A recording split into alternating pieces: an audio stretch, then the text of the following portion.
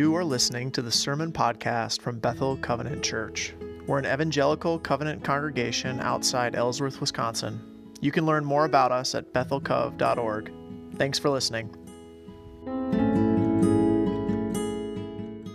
So if you ever, one of the things that I really like about this church that I didn't know to appreciate until I started ministry is that my office, if you've ever been in my office, you know this, it's kind of tucked away a little bit. You got to go through a few doors so people don't just sort of walk past it all the time. And I find that to be incredibly helpful because if you've ever been in my office during the week, you can get a really good idea of how my week is going by how much of my desk you can see. So the more stuff on my desk, the more difficult the week is going sometimes. And when I have, I know people are coming to meet with me, and if you've ever met with me at church, you've probably noticed that sometimes maybe we'll meet in my office, but a lot of times we'll meet somewhere else in the church. If we're meeting somewhere else in the church, you can guess that I'm having a rough week, and if you do come into my office, you can know that before you came, I spent a few minutes cleaning my desk up, because it's important to me that when you come into my office, it appears that I'm organized. And fortunately, we live in a world where we have social rules that prevent this from happening. Fortunately, none of you guys ever open my desk drawers or my file cabinets, because if you did, you'd see all the stuff that was on my desk has found a new place, shoved wherever. And the same is true sometimes at our house. You know, we have certain rooms that don't get used all the time. And so when you have something that you don't know what to do with, and you know people are coming over tonight, we've got a guest room that when guests come over, we have to clear all the junk out of every time. Because it's important to me, and maybe you feel this way too, it's important to me that I can at least look, maybe to myself and maybe to others, like I'm an adult that can keep a room clean, right? And it's funny, you know, when I first got here, I remember somebody showed up at the parsonage unannounced, and I just kind of like opened the door and stepped outside and greeted them on the porch, because I was like, don't come inside, please. That's the secret. So that's my confession. But I noticed that in myself, that I'll do just about anything to appear and to convince myself that I'm good, that I'm an adult, that I have things together, that I've got things figured out. And I think as human beings, we have a fundamental need, and I was trying to think of how to say this, but we have a fundamental need to feel that we're okay, that we're good, that we kind of have this figured out. And maybe, for all of us, it looks a little different. For some of us, we don't really care if we have a cluttered desk, and that doesn't have value to us. You know, maybe for us, it matters that people see us and we are dressed correctly. And maybe it's in some style. We want to make sure that when people see us, we just look good, or maybe we want people and ourselves even to see that we're successful in our jobs, right? And we work really hard and we do all kinds of things to tell ourselves and to communicate to others that we got it figured out, that we're a success. Or maybe for you it's that perfect family, and you want people to think, yeah, that family, they are tight. They love each other. They don't have those conflicts. And we'll do just about anything to kind of send that image to other people. And also, honestly, I think to tell ourselves that. Like, we really are good. I really am organized. I really am an adult. I really am successful. I really am good. And I think we fight this so much. I think we wrestle with this so much because on a moral or a human level, we know what goes on inside of ourselves sometimes. We know that stuff that was on the desk is now shoved into a drawer, and it kind of nags at us. And whether it's if we feel like we're a successful person, or if we feel like we have a good family or not, there's always this thing in the back of our heads. We know all the warts. We know what we're covering up. We know what we shoved into the closet and under the rug. And even though we fight really hard to forget about all that stuff, we have to do more and more to kind of convince ourselves even that we're good. And we compensate for our own lack, you know. And if we're honest, you know, we know that sometimes we're we're pretty selfish. And fortunately, we do a really great job covering that up most of the time, but we know the dark parts of ourselves, so we work really hard to cover those things up. And sometimes we do it by denial, right? We just pretend that the things about ourselves that we don't like, the things that we know are wrong, we pretend that they're not a big deal, or that they don't exist, or that they don't matter. And when we pretend so hard for other people that we even start to convince ourselves. Some of us know about the dark parts in our lives, our shortcomings in our lives, and we try and cover them up by just following the rules really well. We know that we're lacking, and so we make sure, maybe it's a moral, religious thing. We know we don't have the best relationship with God, so we make sure to always be at church. We make sure that people know that we read our Bible or whatever. Maybe it's by following the rules. Maybe it's by helping others. We know deep down that one time we thought that way about somebody, or we acted in that selfish way and it hurt somebody, and so we tried to do 10 nice things for somebody else to make up for it, right? Sometimes we fight the impulse, sometimes we try and impress others, sometimes we try and distract ourselves from that in all kinds of ways, maybe by, I got my stuff, right? But, oh man, I have this friend, you should see my friend, right? They really have a messy desk. Sometimes we blame others for our own shortcomings. Sometimes we hide the issue. Sometimes we despair. In our culture, when we have shortcomings, one of the ways that we deal with it in popular culture is to kind of excuse it. So if something in our life isn't quite right, if it looks wrong, if we're behaving in a way that we know is wrong, because the pain of guilt is great, we convince ourselves that whatever that thing isn't that big of a deal. It's not wrong. It's okay. Everybody goes 10 over the speed limit. Whatever it is, we convince ourselves that it's fine, right? That it's not a sin. And as long as our actions and our selfishness doesn't seem to hurt anyone, our culture tells us that they're probably okay, that we should not feel so bad about it. That's maybe one side. And for many of you as people in a church, sometimes religious people, we do the opposite. We just work really, really, really hard to hide it. We know we have that stuff in our lives. We know we do wrong things sometimes. We know sometimes we harm others with our actions, and we just really fight to hide it. And we show up at church and we pretend that we're doing awesome all the time. We pretend that we've got this whole following Jesus thing figured out. And sometimes, at our worst, maybe we just try and distract people by pointing to somebody else who has it less figured out than us. But both ways of dealing with this problem amount to saying to ourselves, and we're constantly saying to ourselves, like, I'm basically a good person, right? We're just looking for ways to say, I'm basically a good person. And this is not a modern problem. In fact, it's older. It's as old as human beings. Human beings have been finding ways to convince themselves that they really are basically good since the beginning of time. If you look throughout human history, empires have been forged and laws have been written to justify the ways that people think and behave, to convince ourselves that I'm basically a good person. And the people in Jesus' day were no different from us. They were just like us in this. And at Bethel, over what's turned into 2 months, over the last few weeks, we've been talking about hearing God. And sometimes when we hear from God, it's a little hard to hear, and it's been challenging. And Jesus has been preaching to this group of people that gather, this group of people that recognize some need in themselves or want to know what Jesus is about, and he's telling them a bunch of things that they don't want to hear. And he concludes his sermon, he concludes his talk with kind of 3 pictures. He paints 3 pictures for them in Luke. In Luke 6:37, he talks about blind helpers, rotten fruit, and empty or cracked foundation. So he starts out, our text says Jesus told them a parable, and it's great, it's just a sentence. He says, can the blind lead the blind? Will they not both fall into a pit? He continues, the student is not above the teacher, but everyone who is trained will be like their teacher. What Jesus is saying, he says, imagine a blind person trying to lead a blind person.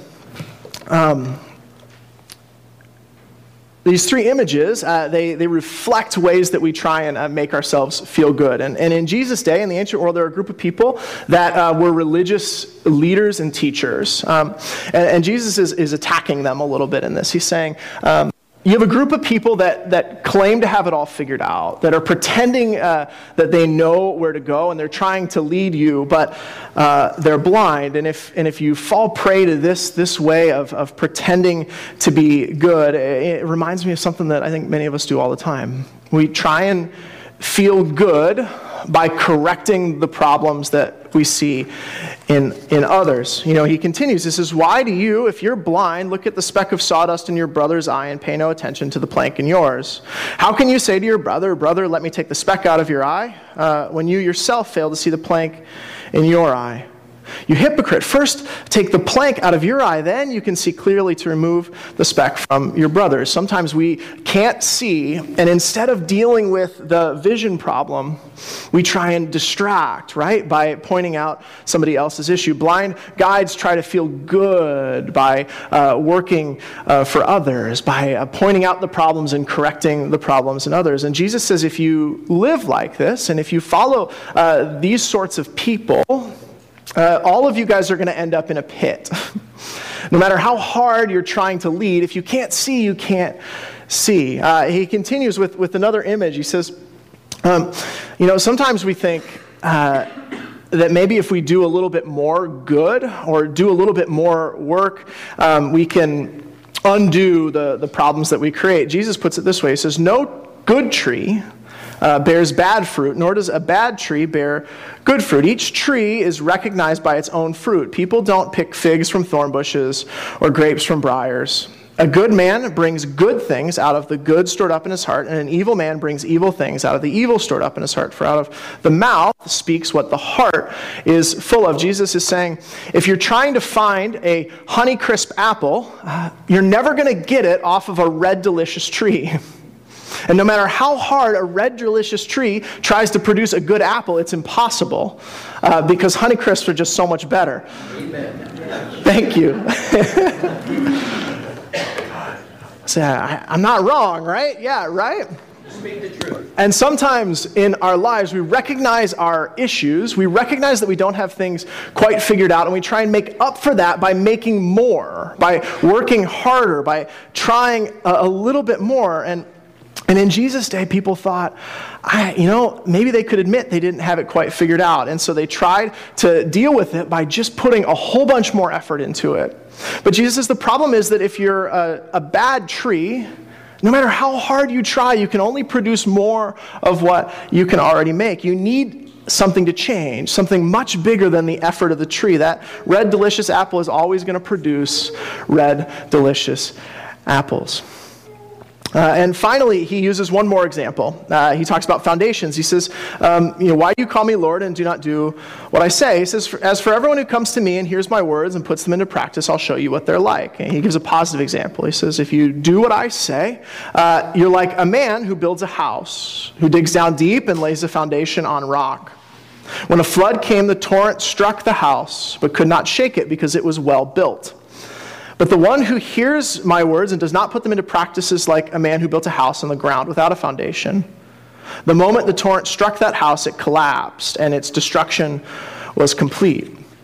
Jesus is saying sometimes we think if we can just build a good enough life here on earth, if we can create a better appearance on the outside, if we can get a great family and a good job and our dreams to come true and keep the house clean and go to church and be seen helping others and be known and respected as a good person, if we build a really nice house, then we can convince ourselves that we're good, that we've arrived, that we've made it. But Jesus says no. He says, no matter how nice a house you build, no matter what you do to create this perfect life, eventually a storm comes and blows it away if it's not founded in the right place. He says, even the best house with a cracked foundation is a storm away from collapse. And as I read these over the last 2 weeks, I found myself getting a little frustrated because it seems like in Jesus' day, they have all these pretty good ways of trying to do the right thing, right? If you're a Pharisee, you aren't leading people because you're a jerk. You're leading people because you care about them. If you're blind and you're trying to help somebody else, that's a good impulse, right? You know, the red, delicious apple tree, it's trying its best to make red, delicious apples. It's not its fault. It's not a Honeycrisp. And I found myself getting frustrated because Jesus is poking holes in every strategy these people have for being good people. And that's what we want. We just want to be good enough. And he's saying everything you try is going to fail. Every effort's not going to make the cut. You're never going to be good enough, and every door leads to failure. And I got frustrated, right? Because that blind guide is trying his best. That rotten tree is trying its best to produce fruit. It's not its fault, it's rotten, right? The builder of the unfounded house, they're trying their best to build a really nice house, to build something impressive. They're working incredibly hard. This isn't the pig building a house out of straw. They're building a house that matters.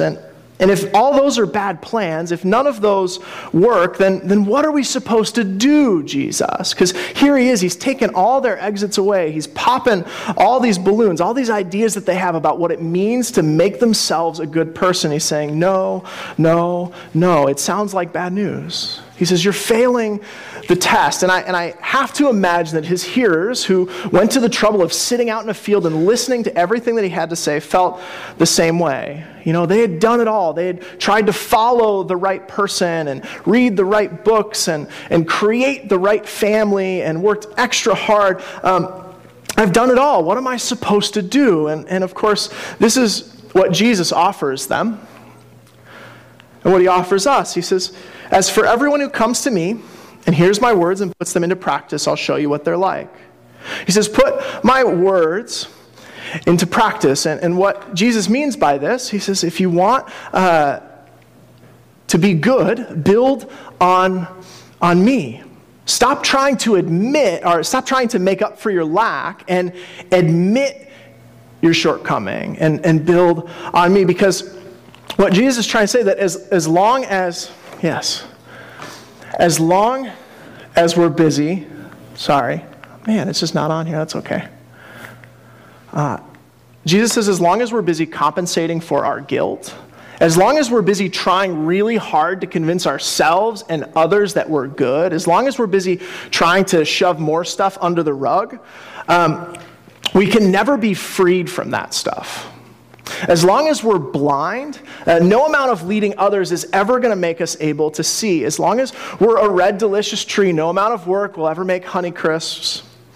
As long as we're an unfounded house, the first storm is going to blow us away. As long as we're busy trying to make up for the guilt that we have in our hearts, for the things that we do that we know are wrong, as long as we're trying to pretend that those things don't exist and shove them under the rug or put them in a desk drawer, we can never be freed from them. They're always there. It's always calling to us from under the rug and in the desk drawer, because eventually you need a pen and you pull that open and you see that stuff that you tried to hide. As long as we're trying to cover for our lack, we can never receive what Jesus offers. So instead, he says, build on me. Paul puts it this way in 1 Timothy chapter 1, verse 15 and 16. He says, here is a trustworthy saying that deserves 12 through 17. It says, I thank Jesus Christ our Lord who has given me strength, that he considered me trustworthy, appointing me to his service. Paul is somebody who persecuted Jesus most of his life. And he says, even though I was once a blasphemer, one who spoke against God, and a persecutor and a violent man, I was shown mercy. Even though I had all kinds of stuff to shove under the rug, I was shown mercy because I acted in ignorance and unbelief. The grace of our Lord was poured out on me abundantly, along with the faith and love that are in Christ Jesus. He says, here is a trustworthy saying that deserves full acceptance. Christ Jesus came into the world to save sinners, of whom I am the worst. But for that reason, I was shown mercy, so that in me, the worst of sinners, Christ Jesus might display his immense patience as an example for those who would believe in him and receive eternal life. Now to the King, eternal, immortal, invisible, the only God, be honor and glory forever and ever. Amen. Paul says, that stuff that I was shoving under my rug, that stuff in my desk drawer, all the worst stuff that I've ever done that I've built my life trying to avoid and turn my gaze from, that stuff is forgiven by Christ. Christ took that stuff away. Our temptation is always, and if you've received Jesus, if you've admitted your sin, if you've confessed and said, God, save me, Jesus, save me because of your sacrifice, even if you've done that, our temptation is always to deny our problems. It's always to deny our issues. Even if we've confessed our sin a dozen times, our temptation is always to hide it back under the rug and in the desk and to try and do more for God or to do more for others, to try harder and pretend we've got it figured out. That temptation is so strong. It just runs to the very core of who we are. We just want to appear good, but Jesus says, if you want to be good, you got to give me that stuff and I'll make you new. Because no matter how hard we try to be a better father or a better mother or a better teacher or a better family member or friend or Christian or boss or human, through more effort, through more denial, through more hard work, no matter how hard we try, we can never deal with what we are. Jesus says no matter how hard the blind guide tries, no matter how hard the rotten tree tries, no matter how hard the builder builds on sand, you only get more trouble. The harder you try and dig yourself out of the pit, the deeper you get. Instead, he offers us this: admit your lack, build your life on me, and be changed. Because as long as you're busy compensating for your guilt, you can never be freed from it. Jesus came and lived and died so we can give up the game, so we can admit our lack and receive grace and offer it. So we can build, that's the foundation he calls us to build on top of. And when we do that, we start to see ourselves in the same way that God sees us. As beloved, as beautiful people that he is at work in. We are loved freely despite all the stuff we want to hide. We can be set free and inherit eternal life if we're only willing to admit we can't figure this out on our own and receive the grace that we could never earn. All of our impulses push us back towards building unfounded houses and working extra hard. All of our sinful impulses just make us want to hide and conceal and ignore these things. It's so strong that today, if as we prayed today, you could write down a list of all the things that you're hiding, all the sins that you have, and all the things that you want to give over to Jesus. You could write those down and tear them up or give them to me or whatever, and by Wednesday, you'd be hiding something. I know I would. You'd be burying something under the rug. That impulse is so strong that I've been asking myself, what can we do to remember God's grace in our lives? To remember that it's not about trying harder or building a better front or by trying to point out other people's problems, that it's about planting our foundation in Christ. And the thing I came across is something Christians have done for 400 years. It's called a prayer of examine. It's a way of praying to remind yourself of where your foundation is. And it's something that I've tried before. I was introduced to it in seminary, but Christians have been praying this for hundreds of years, and it's intended not as a magic thing to just make you the right person or whatever, and if you do this, then you'll be fine, but it's intended as a tool to help ourselves recognize our sin and our shortcomings, help us admit the things that we do wrong so that we can be set free from them. And so my challenge to you, or my encouragement to you, is to use this tool this week at the end of the day. And it works best at the end of the day because you can remember all the things that happened in that day, good or bad. And it starts like this. It has 5 parts. We start by giving thanks. And maybe if you like to write your prayers down, that helps a lot. You just write number 1, give thanks. You write down some of the things that God did today. Man, God, it was so awesome. I saw my friend today and it really cheered me up. Or God, it was so awesome. When I woke up, I opened my eyes and I put my feet on the ground and I stood up, and thank you for the breath of life that you've given me. Whatever it is, give thanks for the ways that you've seen God that day. We got to start with who God is. Second, it just says ask for the Spirit. Ask God to help you by his Holy Spirit evaluate your day honestly. Say, God, if there is sin that I need to be convicted of, may your Spirit reveal that to me. If there are things that didn't go right or that I'm worried about that I need your comfort for, may your Spirit give me that comfort. Say, God, help me to listen well to you, because we're really good. Human beings are really good at self-deception. I'm really good at shoving stuff under the rug. Say, ask God to help you see it. And third, this one's really important. This is the core. This is a really important step. Admit fault. My wife was recently in a minor car accident, and whenever you get in a car accident, the first thing that goes through your head is don't admit fault, right? But this time, admit fault. Look back at your day and ask God to point out to you the ways that you've fallen short. The person that you ignored, the thing that you'd much rather keep pushed down under that rug, that thought that you had that maybe wasn't so nice, that rumor that you spread, whatever it is. Ask God to point these things out. And it's not to make you feel guilty and sad and what a terrible, awful person you are. It's not to make you feel bad. It's to refuse to pretend that it didn't happen. It's to refuse to pretend that it doesn't exist, to refuse to shove it under the rug, and so that then we can remember the grace of Jesus as our foundation. 4, ask for forgiveness and healing. If you've sinned, ask God to forgive you and set you straight again. If you've made a mistake, if I've made a mistake, I ask for God to heal the harm that mistake has caused, that person that I hurt.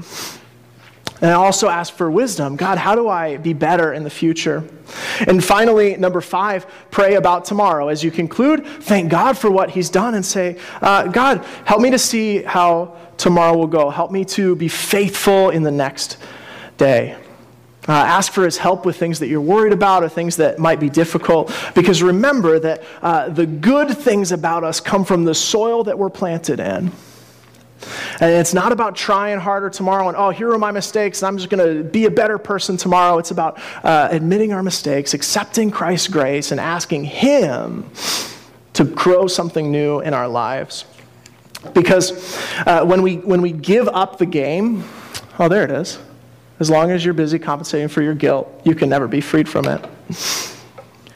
Because when we give up this game, when we stop shoving things under the rugs, we start to see ourselves as God sees us. Loved, imperfect, broken, but redeemed. We'll notice just how much effort we put into convincing ourselves and others that we're fine. And I think we'll start to see other people in the same way that God sees them. Even the people that drive us crazy as imperfect, broken, sinful people with problems who God sent his son to die for. When we hear God's voice, he's often inviting us to stop pretending we already know the way, to stop covering our shortcomings, to stop looking for worse sinners and instead acknowledge our lack and turn to the grace of the one who gives sight to the blind, the one who actually can turn a red, delicious tree like you and me into one that makes Honeycrisp apples. Yeah. Let's pray together.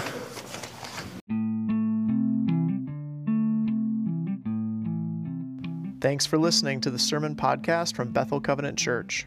We're an evangelical covenant church outside Ellsworth, Wisconsin, and you can find out more about us at bethelcov.org.